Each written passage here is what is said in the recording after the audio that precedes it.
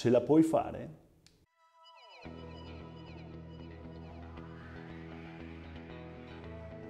Disagi, difficoltà, frustrazioni, fallimenti esistono ed esisteranno sempre, per chiunque, per tutta la vita e tutta l'esistenza, con momenti di alto e di basso.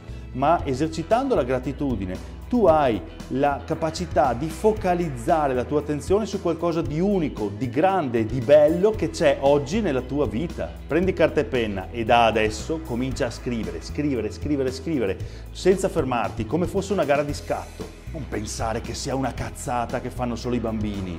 Focalizzati per 5 minuti, senza essere disturbato da niente e da nessuna cosa al di fuori di te. Scrivi ininterrottamente per 1 minuto, senza fermarti, velocemente, buttando di getto tutto ciò che ti viene.